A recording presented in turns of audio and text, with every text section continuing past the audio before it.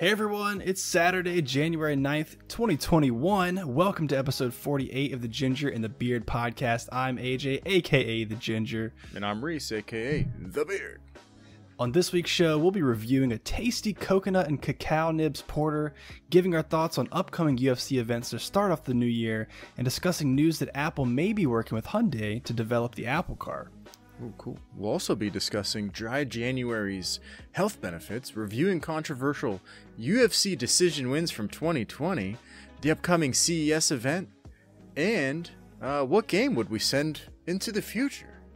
Oh, that should be fun. Yeah. But before we get started, I want to remind you guys to subscribe on YouTube, follow us on Spotify, and if you really want to help us grow the show, please tell a friend to check us out. Yes, and make sure to check out the YouTube chapters or the timestamps in the description if you'd like to skip around to your favorite topics. All right, man, we have a lot to cover, so let's get into this. How was your week? It was good, man. This super long week. We use Google Calendar at work, and any meeting that I have is a little blue block on my calendar. It was like solid blue block this week. The whole week was a blue block. Yikes. It was intense. Yeah, it was exhausting, man. So I'm taking this weekend to recover and just try to relax a little bit, drink some delicious beer, play some video games, talk to you, nice. Hang out with the family and just kind of recuperate because it was a pretty brutal week, but good nonetheless. So how about you, man? How was your week? Yeah, it was busy as well. I feel like beginning of the year just never bodes well for work. So same kind of thing, just really busy. But, I started a new hobby, I guess you could call it almost, rucking as an exercise. So I've been doing a lot of walking this week and rucking. So like legitimate, I have a nice big old rucksack. Nice. Here, That thing's sweet. Yeah, it's got about 25 pounds in it, and then I'm still drinking out of this sucker right here. I got a water bladder, so nice. I got some new toys for the week. Had a really crazy workout this morning, and anyway, man, yeah, it's just been it's like the New Year's resolution thing, but like I'm not on social media being like, ooh, New Year's resolution, like hashtag New Year, New Me. Yeah, like no, I'm just trying to do lifestyle changes here, man. So yeah, get into that in a little awesome, bit dude. when I tell you about Dry January. Oh, fun stuff. Yeah, man, I'm excited for your rucking. I think it's super cool. It sounds I want to say fun, but fun doesn't seem like the most appropriate word. I think but it sounds cool. I don't know. It's definitely different, but I think like it's a nice like you kind of like break up the monotony, especially during COVID. We're like I've been at home mostly. I don't have children, so like we don't have to like do all that. We just stay at home pretty much. So I've just been inside the house playing video games for like a long time. So it's nice to get out. Like there would be days where like there would be like almost like weeks where I would just not go outside sometimes. Yeah.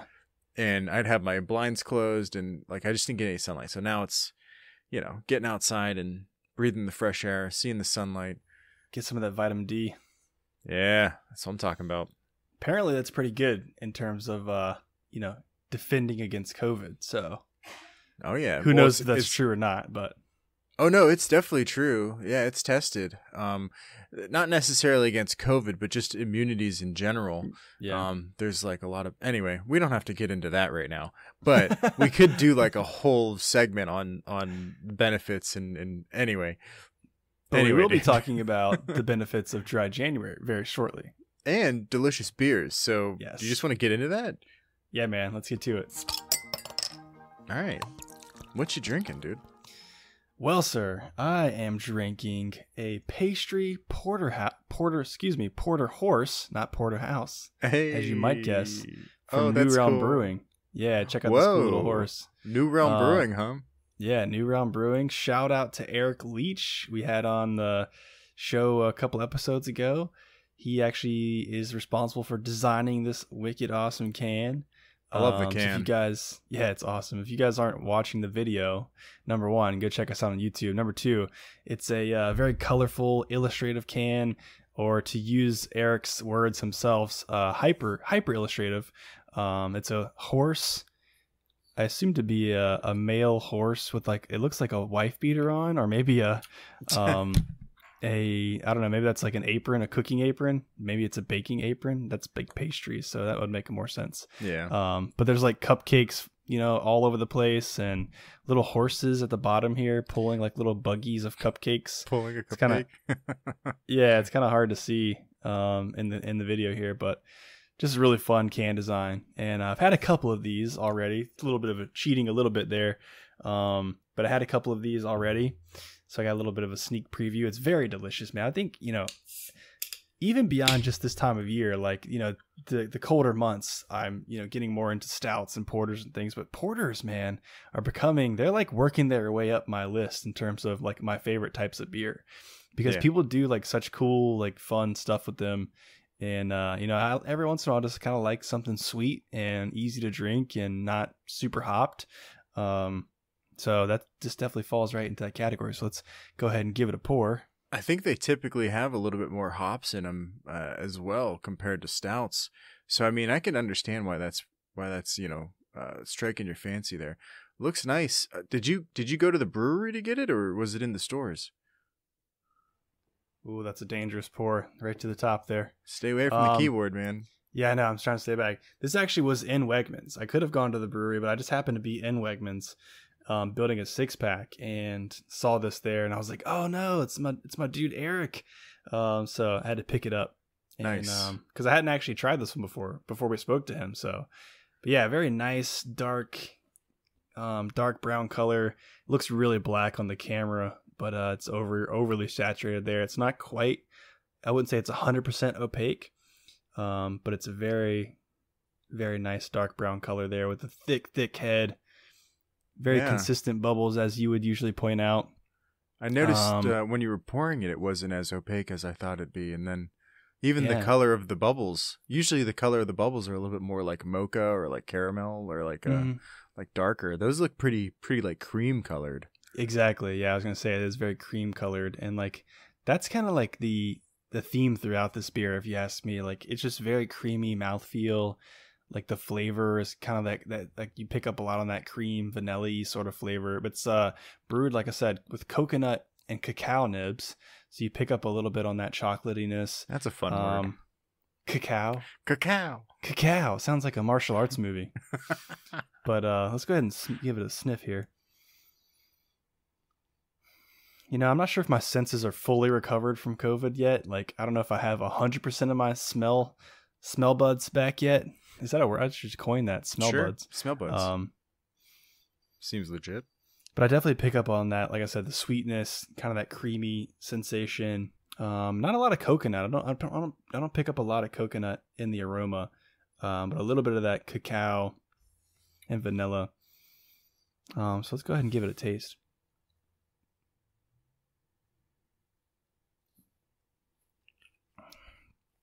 Oh man, so good. Yeah. I kind of feel bad like describing this in front of you right now as a, because of what we're about to get into, but I'm just wiping it from my mind.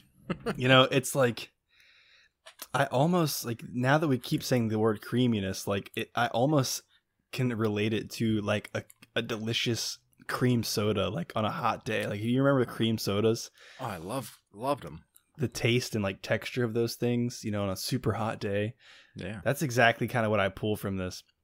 And the coconut, again, with the taste, it's kind of hard for me to find. I'm searching for it right now. I'm going to give it another sip.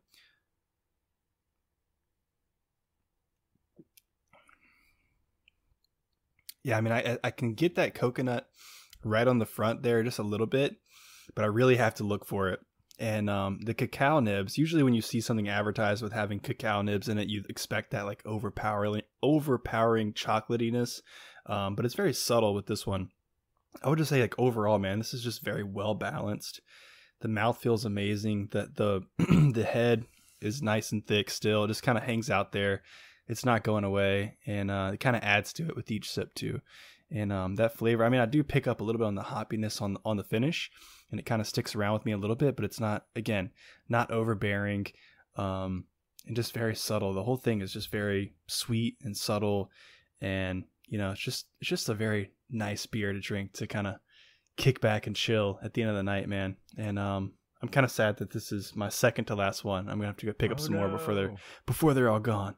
So 8.9% overall. Yeah, I highly recommend this. If you're in Virginia Beach or Hampton Roads, you should be able to find this at some of the local grocery stores.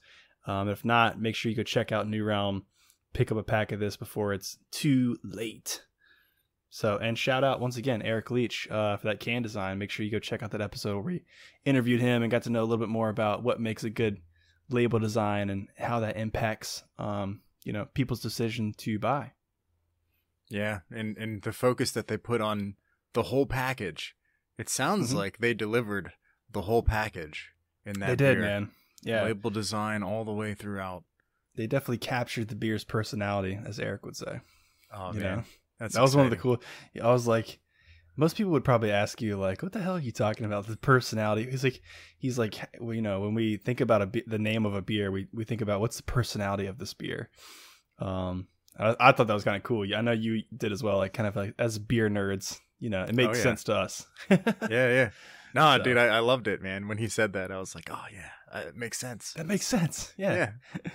So let's see. What about you, man? What are you drinking tonight? High quality H2O, man. Yeah. Oh, nice. Drinking water out of this bladder here. So local? Is it local? Where'd you get it from? Yeah, right from the tap. Sent it through a Berkey, and now it's in this blue bladder. Two and a half liters right here. Is that a lot? Or how much are you trying to drink a day? A gallon. Nice. But I got this for that. Oh boy. Big dog status. One of these a day. Fill it up every morning and then just chug away. Anyway. Yeah, man. So no beer today, clearly. So I gave up alcohol for the month of January. My wife and I do this every year for the past 3 or 4 years now. Certainly as a reset, but there's also a lot of other stuff going on behind it. And we just kind of did this on our own. It wasn't actually tied to what I'm about to talk about here in a second. It was kind of just hey, we should just do this. And then we did it because we wanted to save money and we wanted to be healthier. And come to find out there's like a lot of people that do this. So, yeah. Basically there was some testing done to figure out what are the benefits of it. So giving up alcohol for just 1 month has lasting benefits, mental, physical, and hey man, your pocket. What's up? So, I guess it was started by Alcohol Change, United Kingdom, which is a, what am I going for? Donations, right? They do charity? Like donation charity. Yeah. They're like a charity group in the United Kingdom. I don't know why I was struggling on that. Anyway, it's been a week. It's because I don't have a beer. That's why. Yeah, anyway. Exactly. So thousands of people around the world pledge to take part in this campaign each year. It's not just the United Kingdom. So I thought that was pretty cool. And, just using basic logic, right? Like probably it's a good thing that, since excessive alcohol consumption leads to, cancer, liver disease, cardiovascular disease, etc., it's probably good to like abstain from alcohol, right? Even if it's just a month. Like that's just basic logic, Makes right? sense. Yeah. But there was a study by researchers from the University of Sussex that indicated dry January can improve your life and that there's long-lasting benefits. So let me get into it. So basically, there was 2,821 people that filled out a survey at the start of January. Basically, 60% of those participants were to then complete the survey right after January, and another 40% of the participants completed the survey 7 months later. So the people who took part in dry January indicated many health and physical health benefits, as well as less spending, like I said. Here's some of the stats. So starting from the top, let me get through this list as quickly and clearly as I can. 93% experienced a sense of achievement. That's pretty obvious. 88% had saved the money that they would have spent. So they put it into a savings account. 82% reported an enhanced awareness of the relationship with alcohol. That makes sense, and that's very good. 80% felt more in control of their drinking habits. Cool. 76 understood when they felt more tempted to drink and why. Understanding your addictions, I guess. 71% learned. Yeah.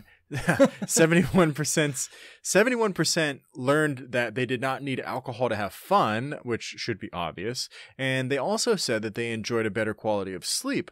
70% reported better overall health. 67% had higher energy levels. 58% lost weight. That's pretty significant. 57% reported improved concentration. And then 54% said that they noticed better skin health. So, interesting. Just in line with that, what I've noticed in my previous years of doing it, and what I've already noticed in the first week of doing it, is certainly saved a shit ton of money already. Certainly higher energy levels. I've already lost a crazy amount of weight. I'm not going to share that here, but it's like pretty ridiculous. And like the biggest thing is like the brain fog's gone. Now, I don't know if the brain fog's due to exercise and like eating healthier, or if it's due to not drinking. It's probably a combination of those. But like I can think clearer. I can have conversations better. I can recall things except for the name Charity. So all really, really cool things. And then Dr. Richard Piper is the CEO of Alcohol Change UK, said this. The brilliant thing about dry January is that it's not really about January. Being alcohol-free for 31 days shows us that we don't need alcohol to have fun, to relax, or to socialize. And that's, kind of shown by the numbers as well. So yeah, man, pretty, I think it's a good thing to do. Certainly, I'd love to help the breweries and buy their beer, because I know most breweries take a hit in January. Everybody's been drinking over the holidays, and then some people are doing dry January, so the breweries aren't doing so well Q1. I'd love to support them, but I gotta put myself above all. So sure, it is what it is. Yeah, no, I think that's admirable, man. There's other ways you can support the breweries too if you really, really, if they absolutely need it, which I'm sure they do. But you could buy merch, you could buy gift cards, you could buy, whatever. Some of them sell food. New Realm obviously has a giant, full-size kitchen, so I could technically still buy the beer. Yeah, you technically could.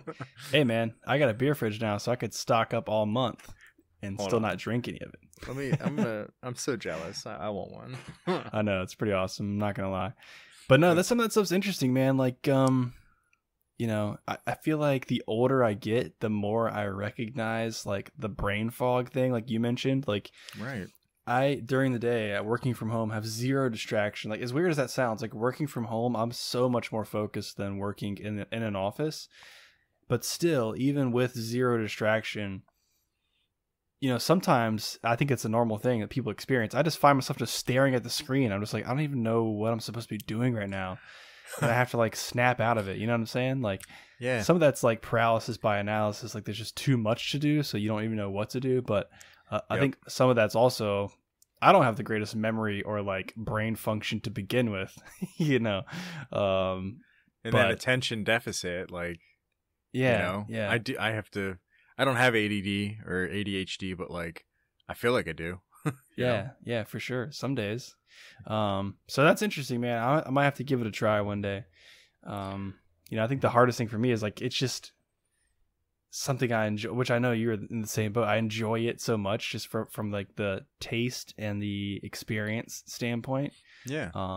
It's not a problem for either of us. It's not like we're alcoholics. We drink a couple beers a week, and it's not like we're drinking a 30 rack of Bud, We're over here drinking like craft beer to enjoy, to experience, to try new things. And it's like rarely the same thing ever. Yeah, exactly. That's the point, is trying different stuff. Yeah, exactly. I think it's not like literally my granddad, which I'm not sure if alcoholism was a thing back then. It was just like what you do. I mean, he literally had cases and cases of Natty Light in the refrigerator at all times, and that was his water. Like, you know what I'm saying? Jeez, yeah, dude, I do. My dad did it with Bush. Yeah. Always be a 30 rack of Busch. Yeah. So, I mean, yeah, I'm drinking like at most a craft beer a night. You know what I'm saying? So, yeah. But that's interesting, man. I mean, like we've talked before, you know, that we had Brian Reedy on from Gamer Advantage with the blue light glasses. We talk about how that impacts your sleep and overall mental clarity and things like that. Yep. Then you talk about diet, as you mentioned, exercise and alcohol and all that stuff plays into it. Yep. You know, Shane and I a long time ago did the paleo diet. I know we're kind of rambling on this topic here, but you essentially cut out like all dairy, all gluten. I don't even remember what else, but it's just eating clean, essentially just meats and vegetables and no processed stuff. And I felt so good, man. I had so much energy and like got rid of like any indigestion I had. I didn't have to have like afternoon coffee anymore. So it's just interesting how like these minor diet tweaks can have an impact on you. So that's pretty much you for doing this. That's pretty much what I'm doing right now. Like I didn't even call it paleo. Like I'm not following like a paleo diet, but I'm only eating fresh fruits and vegetables, uncooked. Yeah. You know, and then I eat a big old serving of fresh fruits and vegetables in the morning.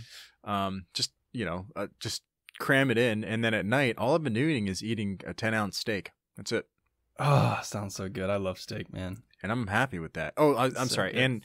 And a cup of rice with turmeric. Good call. Good call. Yeah. I used to take turmeric supplements, mainly because Joe Rogan said so. But yeah. Anyways. They say turmeric. So it's anti-inflammatory. One last thing, and then we can move on. Yeah, it's an anti-inflammatory, but also it helps to activate zinc, and zinc is what can get into coronavirus cells and shut them down, basically. Yep. If the zinc ion, I guess, gets into coronavirus, it actually like completes the pairing so that the COVID can't like attach to us.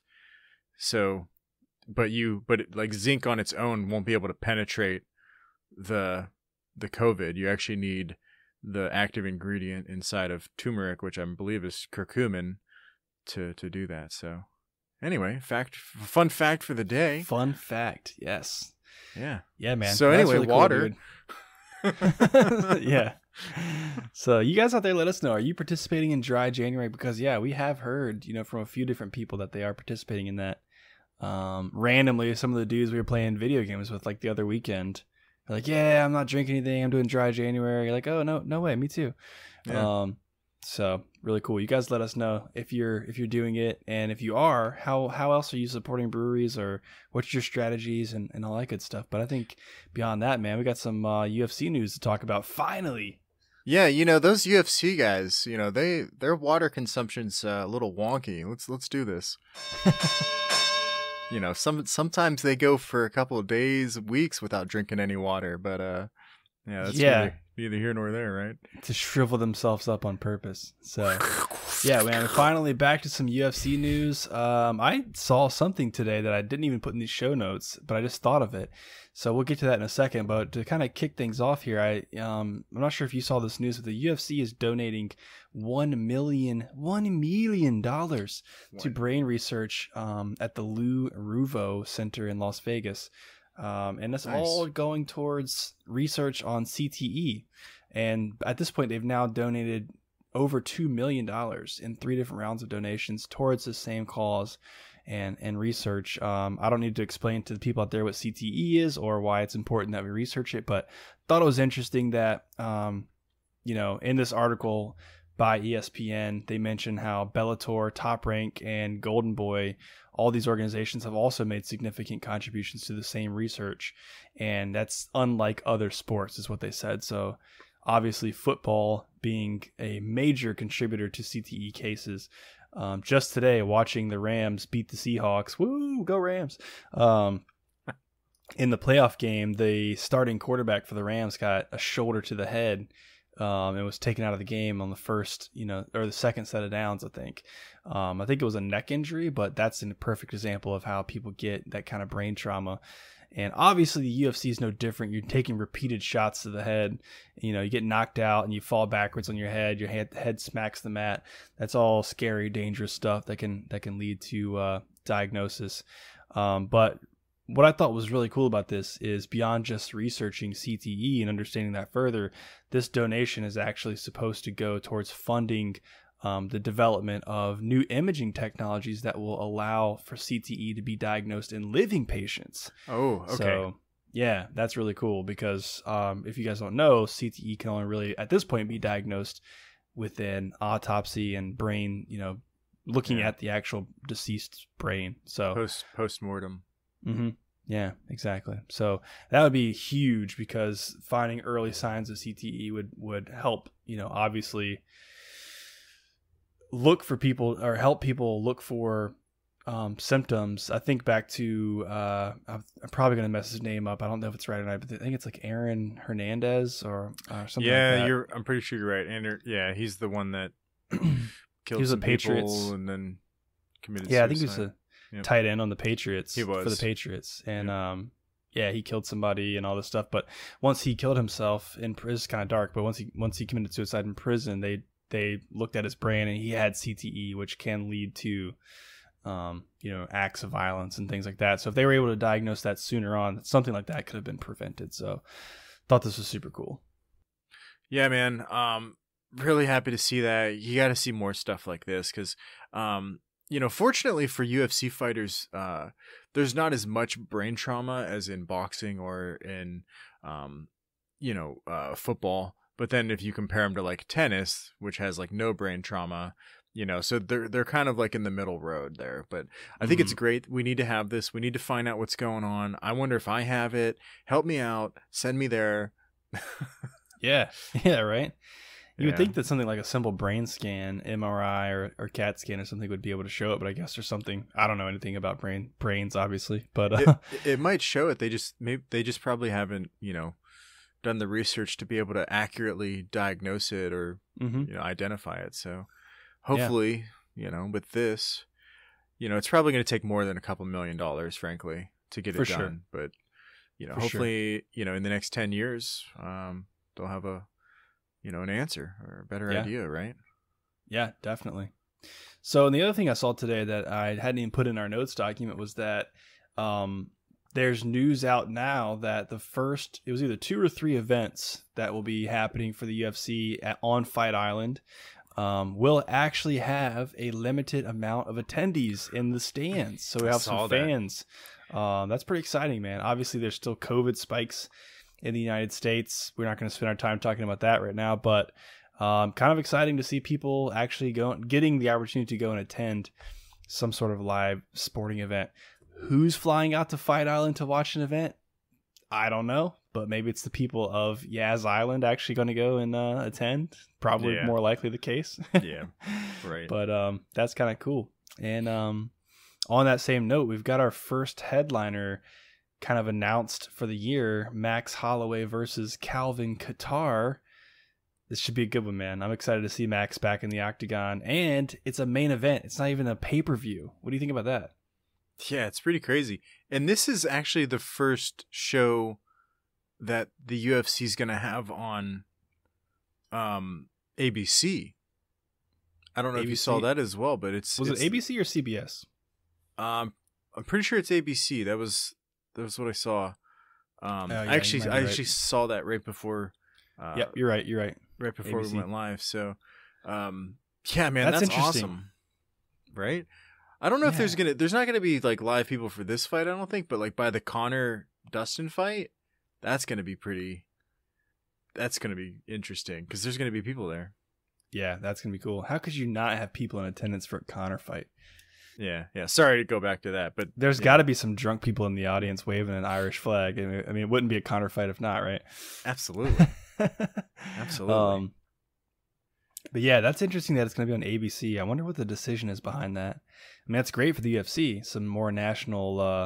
Not that ESPN's not national, but some more kind of presence. That's pretty cool. It is at 3 p.m. in the afternoon, though, just to be aware. On a Saturday, 3 p.m. Make sure you're tuned in for that. That should be interesting. That's too late for me, man. I'll probably be sleeping. 3 p.m. Yeah. I'll be chasing kids around the house, so hopefully I can catch some of it. If not, I'll watch the recordings, obviously. But nice. I mean, I guess just really quick takes so we can get to some of our other stuff. Any thoughts on who you like in that fight? I'm a fanboy, man. I like Holloway. Calvin Kattar has proven himself time and time again, though. I don't think this is going to be an easy fight. I think this is going to be a close fight, and my money's on Holloway. I agree. I think Calvin's a great fighter. He's coming off some fairly impressive wins against Jeremy Stephens, Dan Ige in 2020. But those guys really, as much as I like Jeremy Stephens, they're not really not top tier at this point. You know, they kind of have seen their prime, I feel like. His last loss, Calvin Kattar's last loss, was against Zabit. And obviously I don't remember. Oh, was it? Very, yeah. Because it was supposed to be a 5-round fight, and then it got moved to a 3-round fight. And Zabit was doing really good in the first 2 rounds, and that he just plummeted in the 3rd round. So it was controversial because it was supposed to be a 5-round fight, and I think if it was, Calvin would have taken it. Would have probably taken it. Yeah. Yeah. Interesting. And then you've got Holloway on the other hand, who's been fighting nothing but the best for so long, and has only recently slipped to Volkanovski, 2 back-to-back losses to Volkanovski, and I know he's obviously bitter about that. But yeah, I'm with you, man. I'm on the Holloway hype train, and I think this is going to be a stand-up, knockdown, drag-out sort of fight. I don't think there's going to be much groundwork here, personally, but it should be an exciting one to watch nonetheless. I'm actually going to be breaking down Holloway's last loss here in a couple seconds. But I agree, man. Yeah, here we go, dude. Here we go. That's right. And I guess real quick before we get to that, there's a couple of interesting fights on that card earlier in the night. Joaquin Buckley, which if you guys don't know that name, he's very new to the UFC, but has one of the best knockouts of 2020 with a spinning back kick, heel to the face, heel to the dome knockout. He's back now against Alessio Di Chirico. I don't know how to pronounce that. And also on the prelim card, we've got Phil Hawes versus another hard to pronounce name, Nasruddin Imavov, maybe something like that. But Phil Hawes had an 18-second knockout in his debut with the UFC. Ooh. So two really aggressive, really dominant fighters are coming out on this card. So I'm pretty excited to check that out. But wow. Yeah, man, lots of good stuff coming up in 2021. Pretty excited. I'm pretty excited for that. Hopefully it keeps coming. So yeah, man, I'm going to jump right into this robbery review roundup, right? Let's take a little look at some of the closer calls of 2020. Maybe not like the closest calls, but like the close calls when titles were on the line. And since you brought up Max Holloway, let's go ahead and look at Alexander Volkanovski versus Max Holloway 2. So this was UFC 251. It was on July 11th, 2020. I'm pretty sure we both watched the fight. Mm-hmm. I know I watched it. I'm pretty sure you watched it. So the judges awarded the fight to Volkanovski 48-47, 47-48, and 48-47. So just very, very close. Decision. Very close. I had that fight 3-2 Holloway, actually. I thought that Holloway won the first 3 rounds pretty clearly, and then Volkanovski came back and just barely, in my opinion, barely won the last 2 rounds. So those were my thoughts on it. So before I give you the media score and what the majority of the fans thought, what do you think?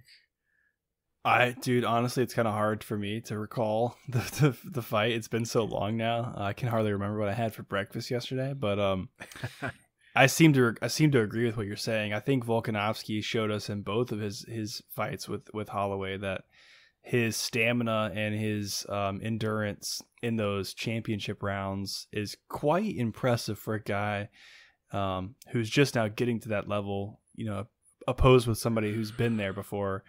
And I do seem to recall that he was the fresher fighter in those last 2 rounds, but that Holloway, especially in the second fight, Holloway looked a lot more prepared for what Alexander had to bring in those earlier rounds. But I do recall there being some controversy around the scoring, and I think you and myself and Toby, our other friend who watches UFC with us, were like kind of going back and forth on who we thought should have taken that, and also questioning like, who are these judges? Like, what are they looking at? Yes. So what did the media have to say about it? Well, first I want to just give you a quick recap the way that I remember it. The first fight I thought was obviously Alexander won that fight. I don't think Holloway was quite ready for it, and I think Volkanovski brought more to the table than he was expecting. Holloway's thing is range, keeping range and then striking from range, and Alexander had an answer for that. But in the second fight, Alexander seemed to be playing a different game, and Holloway was just doing his game, but doing it a lot better. Mm-hmm. And Holloway, I thought he was just doing very good, just doing his game. And then, like you said, I think Alexander's got great stamina.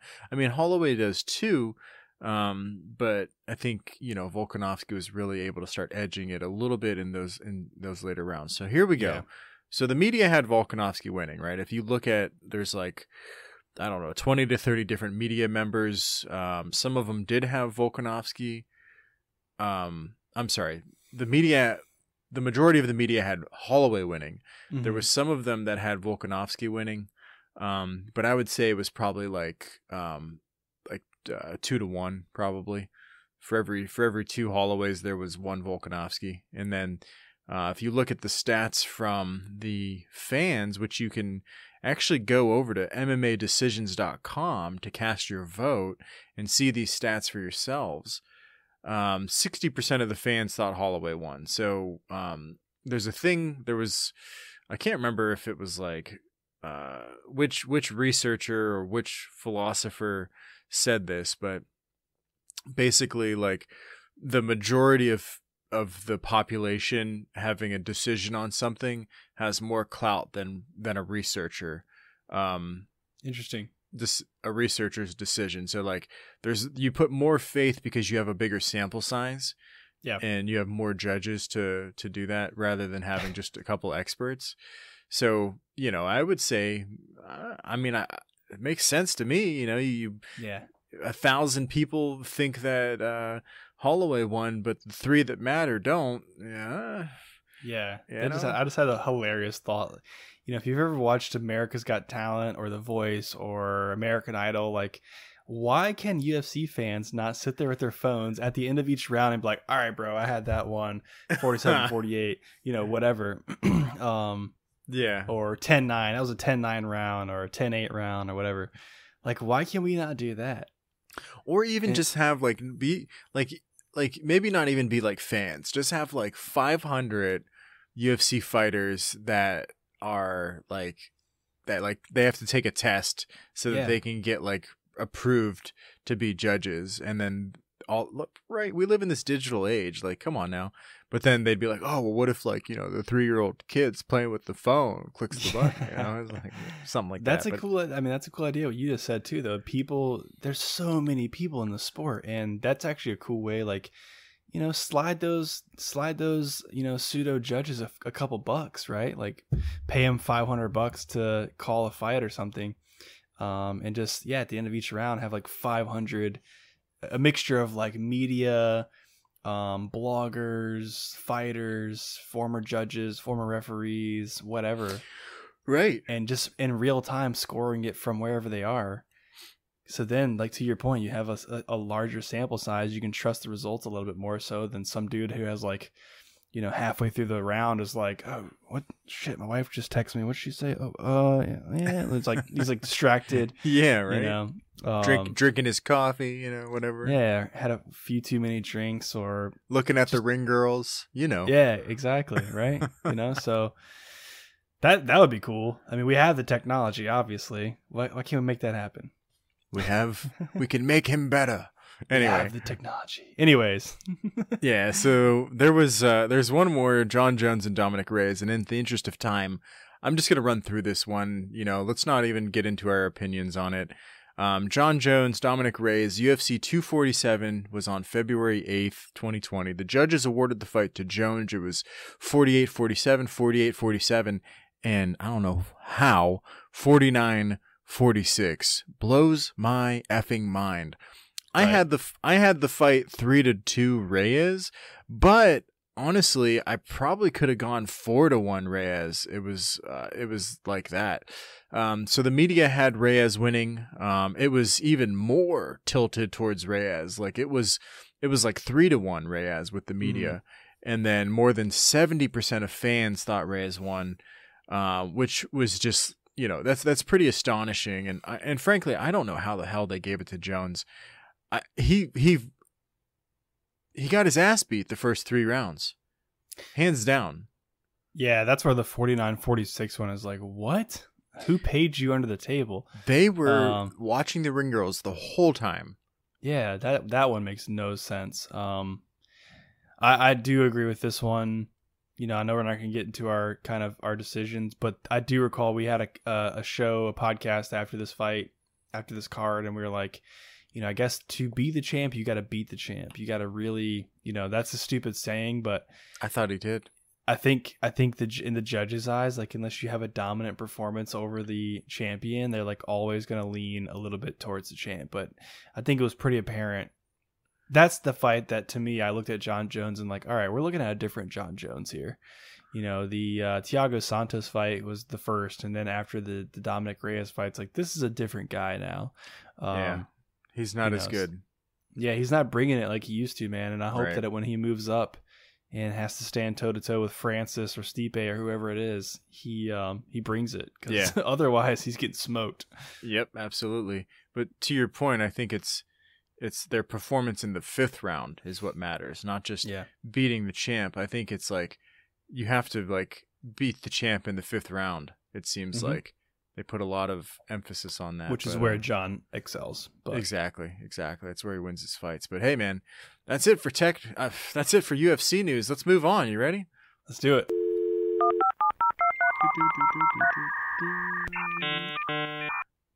Anyway, what's up? All right, technology news, man.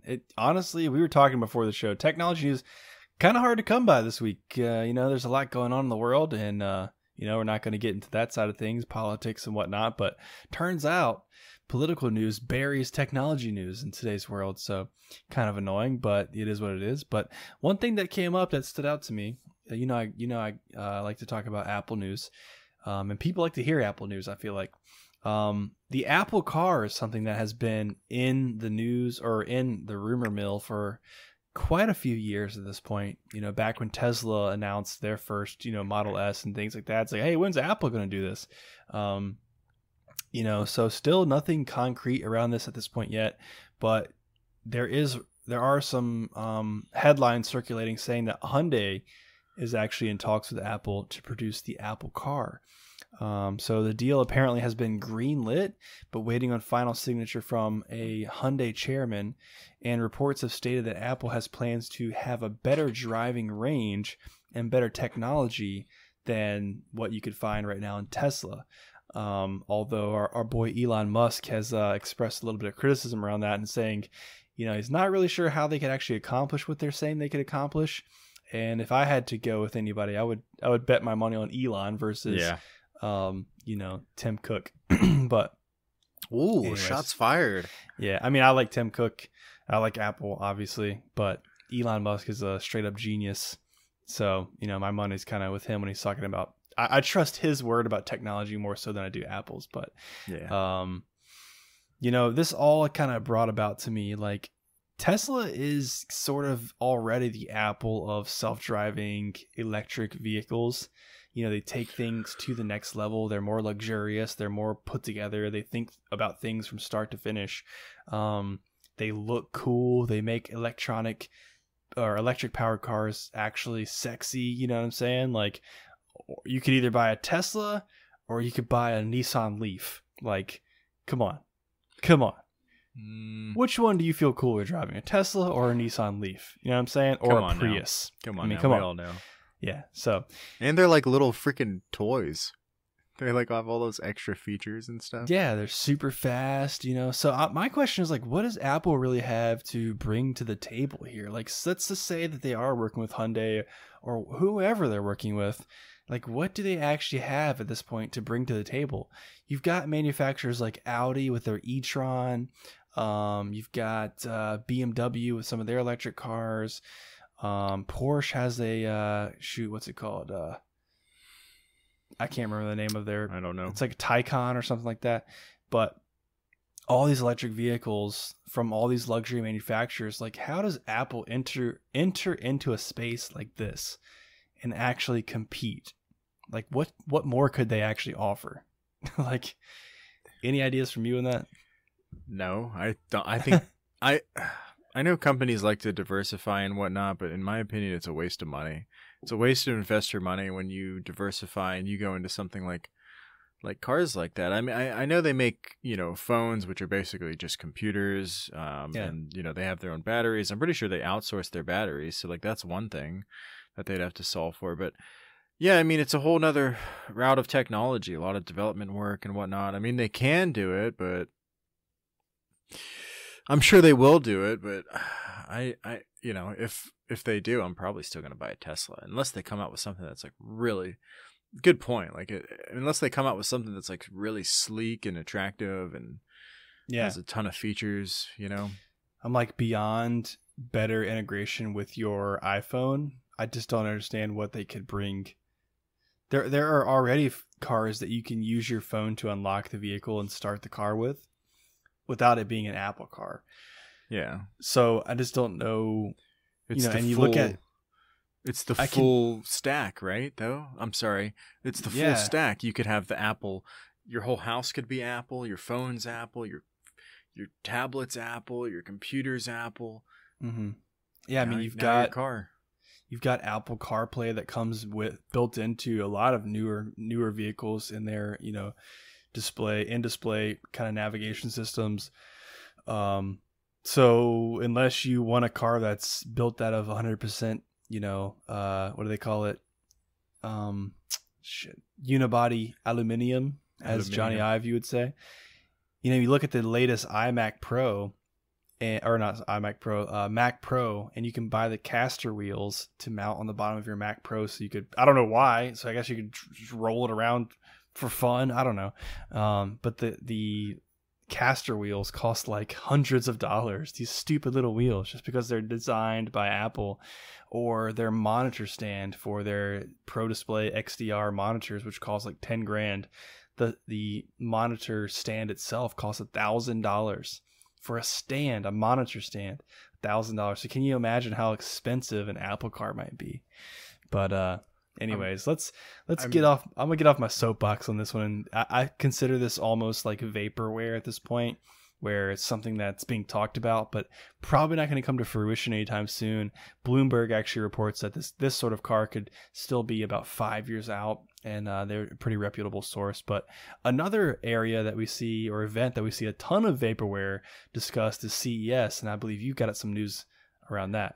Yeah, so this one kind of like fell off my radar for a while, but CES 2021 is literally next week. So that's crazy. Yeah, it's an all digital tech show. So usually CES is like all live. It's in Vegas.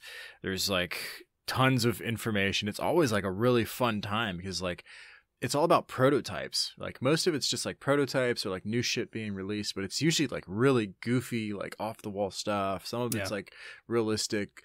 Most of it doesn't ever come to fruition. Most of it's just scrapped or companies get bought out because they have great ideas. But it's always just so cool to see what people are coming up with and see what could be the next thing.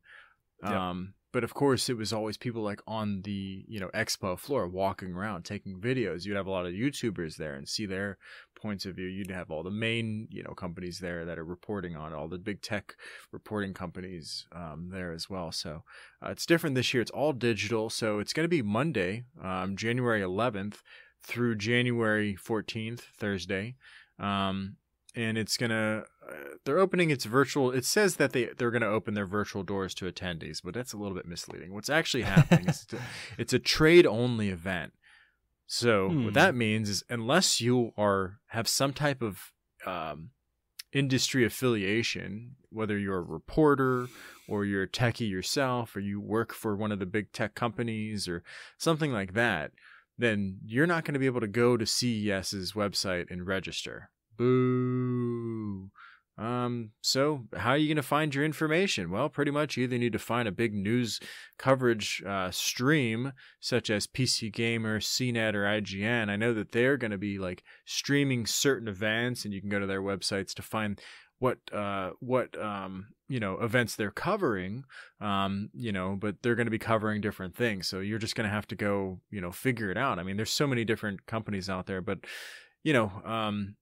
you can also go directly to the exhibitor's website basically and find out more information directly from them, or their social medias, of course. See where they're presenting, how they're presenting at CES, and if they offer their own live stream of when they present. So I do recommend that. But your next question probably is, well, how do I know who's going to be there? So you can go to the schedule of events. Digital.ces.tech will take you there. There's also going to be an exhibitor directory there. So you can look at all of the people that are going to be there, if they've signed up for it already or not. And you can see when like the larger events are going to be taking place. So you can click on the exhibitors, find out some more information about them. But yeah, man, that's how it's going to go down. I'm going to be checking it out. I'm sure you will be too. Yeah, I don't understand why they would make it trade only. There's Zoom calls. Make a lot of sense. Yeah, so I guess maybe they're worried about bandwidth or load on the servers, I guess. Yeah, like having like 30,000 people on a Zoom call, right? Like that's going to be tough. Yeah, it's just weird that they couldn't figure out a different system. Like, Apple does all their keynotes virtually. Well, they now have been doing all their keynotes virtually, and they have always streamed them live on their website. So, it's kind of odd that CES couldn't come up with like some sort of proprietary streaming. Just do it on YouTube. Something. Yeah, exactly. That's kind of weird. I'm sorry, not even YouTube. Like, just do it on their own website, right? Just stream it. That's how Apple does it. Yeah, but that's cool nonetheless. I mean, if it's, maybe they just don't want to make it free for everybody. Maybe they just don't want to, I don't know. I mean, I know there's a lot of companies that are doing stuff free that they didn't used to do. Like Adobe Max, for instance, is a creative sort of professionals event that happened later last year. And it was completely free. It never has been before. But this is the Consumer Electronics Show. Can't just be the trade electronics show. Come on, people. Man. Let the consumers watch this stuff. They want it to get out to consumers and gamers and techies and all that stuff. They do. Yeah. They say that. They want it to get to them. So man, I bet you know who's hyped right now? Who? CNET, IGN, PC Gamer, all those guys are super hyped. They're like, hey, people can only get the CES coverage from us now. They can't go get it themselves. But yeah, pretty much. But not really. You can find other media sources, but it's like those are the big ones. So like most people are going to go to the big ones, right? Yeah, probably. I mean, I guess in the past it's been the same anyways. Neither of us have ever attended CES. You're always just checking the news sources to find out what's cool. So yeah, but not much change. I would be scrolling through YouTube and just looking at random people's stuff, going, seeing them talk to people, which I felt like that was always had like a little bit more originality, Good point. Yeah, good point for sure. Yeah. Hey, so that's it, man. Pretty exciting. I think we're gonna have a lot more to talk about next week for tech. Yeah, not so much definitely. This week, but can't wait to talk about the next holographic projection mapping, some kind of something technology that will never actually exist. Full bodysuit VR action. Yeah, what's up. Yeah, with the butt sensors, so you can know when somebody's like touching your butt in VR. Oh my god. All that stuff that actually will never exist in real life. Are you come on now. That's gonna exist someday. If they have those sex dolls over in Japan right now, then They're gonna have a possible. They're gonna have a butt squeezer for VR. Yeah, I think one thing that they showed last CES was like, I think it was a Mercedes car that had like all these like holographic like touch screens or whatever. Like it had like no front window, it was just like a projection. And I was just like, come on, bro! Like, don't even show me this stuff. Yeah, that's scary. Yeah, there was a Razer laptop last year that had like 3 screens. Oh, I remember that, the one that like folded out on the sides. Yeah, dude. Yeah, that makes total sense. I can get down. You can do a lot of gaming on that. I'm gonna game on all 3 of these freaking screens. You better watch out. Yeah.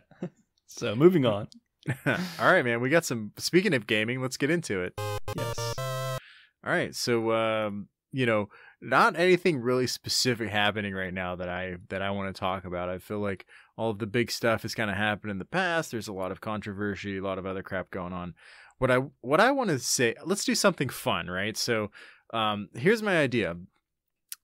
What game would you put into a time capsule for future generations? And a couple things to take into consideration. You can only save one game, right? It's just one game. Okay. And you got to think about, first off, like, well, how do you want to influence these people in the future? Do you want to tell a story? Do you just want to give them something goofy? Does it have any meaning? Who cares? How far into the future should we send it? Right? 2 days from now. No. 2 days. And then what impacts do you expect the game to have on future civilizations? So, man, this is a real ponder. This is a real head scratcher. Didn't really give you a lot of time here, did I? Yeah, I'm racking my brain right now.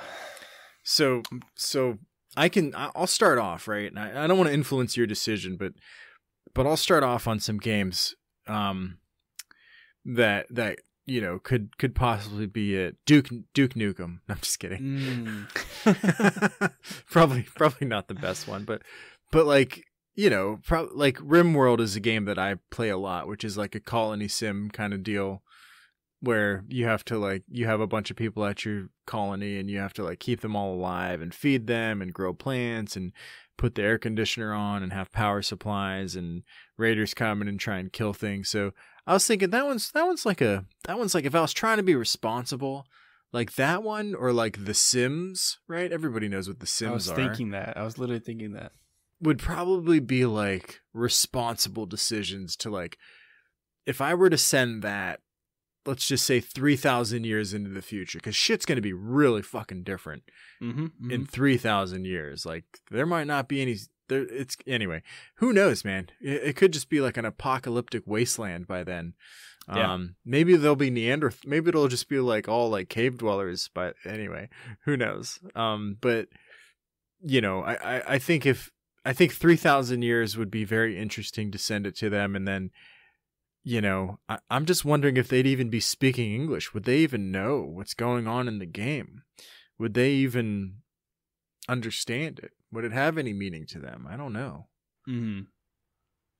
Yeah, that's a good thought. I mean, things will be so different at that point. But you would think that documentation will allow them to reflect on, how we used to be as a people. But just to say, maybe there's some kind of a nuclear fallout, and maybe we lose all of our historical records of. Yeah, and like only the snails on Earth survive, and then one day they evolve into some intelligent beings. Oh wow! 1 million years from now. This is a really hard question. Like the Great Library of Alexandria got burned down in 500 BC, and they say like when that happened, we lost a lot of our history. Yeah. We'd be way smarter right now if that wouldn't have happened. Yeah, we probably could just build pyramids right now if we knew.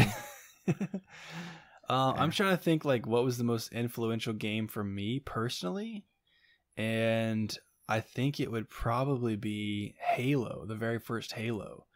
This is probably the most influential game for me. However, in taking myself out of the equation and thinking about the impacts it would have on the future civilizations, this sounds awful. But Grand Theft Auto, Grand Theft Auto 5 would be good because not only is it a great game, and that far in advance, the game would have so much DLC that it would probably be magnificent. But no, just kidding. But if we did need to allow people in the future to peer into the times that we lived in and understand our culture and how we were as a people, that's a pretty good game to like put it into perspective. Yeah, dude, I really couldn't agree more. I mean, you get to see the good and the bad in that game. Especially Grand Theft Auto 5, you've got, because you live 3 completely different personalities. You have the rich white guy, the white trash guy, and the impoverished black guy, who's in gangs and all this. And they're completely different lifestyles, living different, all of them in terrible situations for different reasons. Yeah. But, so you get a little bit of breakdown. We're getting real deep on this one. You get a breakdown of like classes, capitalism sort of stuff. Yeah, and I mean, and then with just the DLC that's out now, you've got casinos, you've got clubs, business, you've got so economy, all kinds of crazy stuff. That's probably a good one because you really get to show what it was like, now. Mm-hmm. They would be able to see what it's like, what history really was like, or you could send them Crash Bandicoot. Dude, we're literally on the same equal wavelengths. I was literally thinking like pre-Halo. What was it? It was Crash Bandicoot for me. I freaking love Crash Bandicoot, dude. Yes. Yeah. Just a simpler time. Where what is that animal? I don't even know what he is. I think he's like a Tasmanian devil or something. Yeah. But I don't really know. And like, I don't even remember the plot. Like, I think you're just fighting against some like crazy scientist or something. Yeah. And you just like jumping on boxes and spinning around really fast. Yeah, spinning around. Yeah, dude, I used to spend so much time on that game. That was my jam back. PlayStation 1 days I'm pretty sure that's when I had it. PlayStation 1. Yep. Now we're in a reminiscing mode. There was a game we played. I remember this game. I literally can definitively say this was the first game I've ever gotten a fight over. I wish I could remember the name of it. I'm gonna have to look it up after we're done recording. But what was it like? Maybe it was a game where it's sort of like a race. You can either pick a bicycle, a skateboard, or rollerblades, and you could play multiplayer. And you're racing side by side with these people, and you have to like collect items as you go. But so you're playing with obviously there's no online back then. So your friend beside you is either on a bike or roller skates or a skateboard, and you can like punch and kick the person beside you and knock them off of their vehicle. Interesting that this made you get in a fight. Yeah, and I remember like my friend being so much better than me, and he's constantly knocking me off of my thing, and I like literally punched him in the arm because I was so mad at him. The game became reality. Yeah, don't put that one in the future. Nah, probably not. And just for the record, I don't know. I don't think I ever played that one. But there's a couple other ones that I could probably see, like Pokemon, right? Like that's been a big one for a lot of people. I don't know if that one's as like serious, right? And then you could probably send like Fallout 3, which is set in the Washington D.C. Arlington area. That one has a lot of cool shit in it. You could probably send Cyberpunk 2077. That's not a bad one. I mean, I haven't played it yet, but like it's kind of explains, the stuff that we are dealing with as far as like corporations and stuff go, but just set in like a futuristic setting. And then just one that I really like is probably Diablo. Just because I'd be like, guys, you just got to play this. Yeah, that's true. Yeah. That is interesting to think about. The game was called 2 Extreme, by the way. 2 Extreme. Okay, nice. So, I'm trying to think of like, do you remember Dreamcast, right? Hell yeah, man. I had a Dreamcast. There was a game called Seaman. Do you remember that? No. I had very few games for the Dreamcast for some reason. I think the Dreamcast came out so close to like the original Xbox that I switched or it might have been the PS2. Came out like right before the PS2. Then I swapped. Yep. I switched. And that's why it did so bad. It's because everybody bought the other console. But so Seaman came out with Dreamcast, and basically it was just you were this little fish guy. It was a fish with a man's face, and you would have to raise him from like an egg in this little glass he was in an aquarium, and it came with a microphone, so you could actually talk into the Dreamcast and talk to this thing, and it knew like 2,000 or 3,000 different like words, and it would talk back to you, and you could like swear at it, and it would like swear at you, and it was awesome. Totally probably not something I should have been playing as like a freaking 10-year-old, but yeah. To really fuck with their minds in the future, I would send that. This is what you guys used to be. You used to have tails and fins, and you would swear. Yeah. Man, what game was I just thinking about? 007 GoldenEye from N64 days. That's a good one too. Yeah. Or just Smash Brothers or like Mario or something. I don't know. There's so many good ones, but I think I'm sticking to my guns on GTA for the really deep, philosophical reasons. Yeah, nah. I'm gonna go with you on that one. I think that's probably the best pick. If we're being responsible and want to show them what it was really like, then yeah, I feel like you. Yeah. It sounds weird to say like I would recommend GTA 5. Like that's like the most, you would never like let your child play that game, but like to teach people about how it used to be as a civilization, that's like a perfect example. Isn't that sad though? It's like, hey, I would never let my child play that game, but that's like the most realistic game, right? It's like, hey, what's reality about? Well, just play this game and you'll find out. Yeah. No, you're not allowed to play this game. It's too real, right? Yeah, that's Isn't that weird? It's like it's teaching you too much about the. Oh, wait, I can make money selling drugs? Hold on. No. Santa's still real. Yeah, exactly. Calm down. That was a fun question, man. Thanks for bringing that one up. That was kind of fun. Yeah, I got to keep it interesting. So, cool. That's it. All right, man. Well, yeah, I guess that's all we got. That was a good episode, but I guess we should close it out. Let's go ahead and close it out. So, everybody, thanks for sticking around and listening. We certainly had a lot of fun. I hope you did too. So please like and subscribe on YouTube. Also, subscribe on your favorite podcast player if you really want to help us grow. Share this episode with a friend. Yes, absolutely.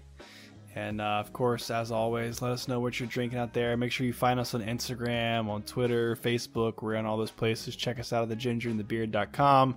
And stay tuned for some more episodes, more content coming your way. Yep, and make sure to drink water. Peace. Yeah. See ya. Drink water, drink water, drink water, bitch. Oh, drink water, drink water, drink water, bitch. Oh, drink water, drink water, drink.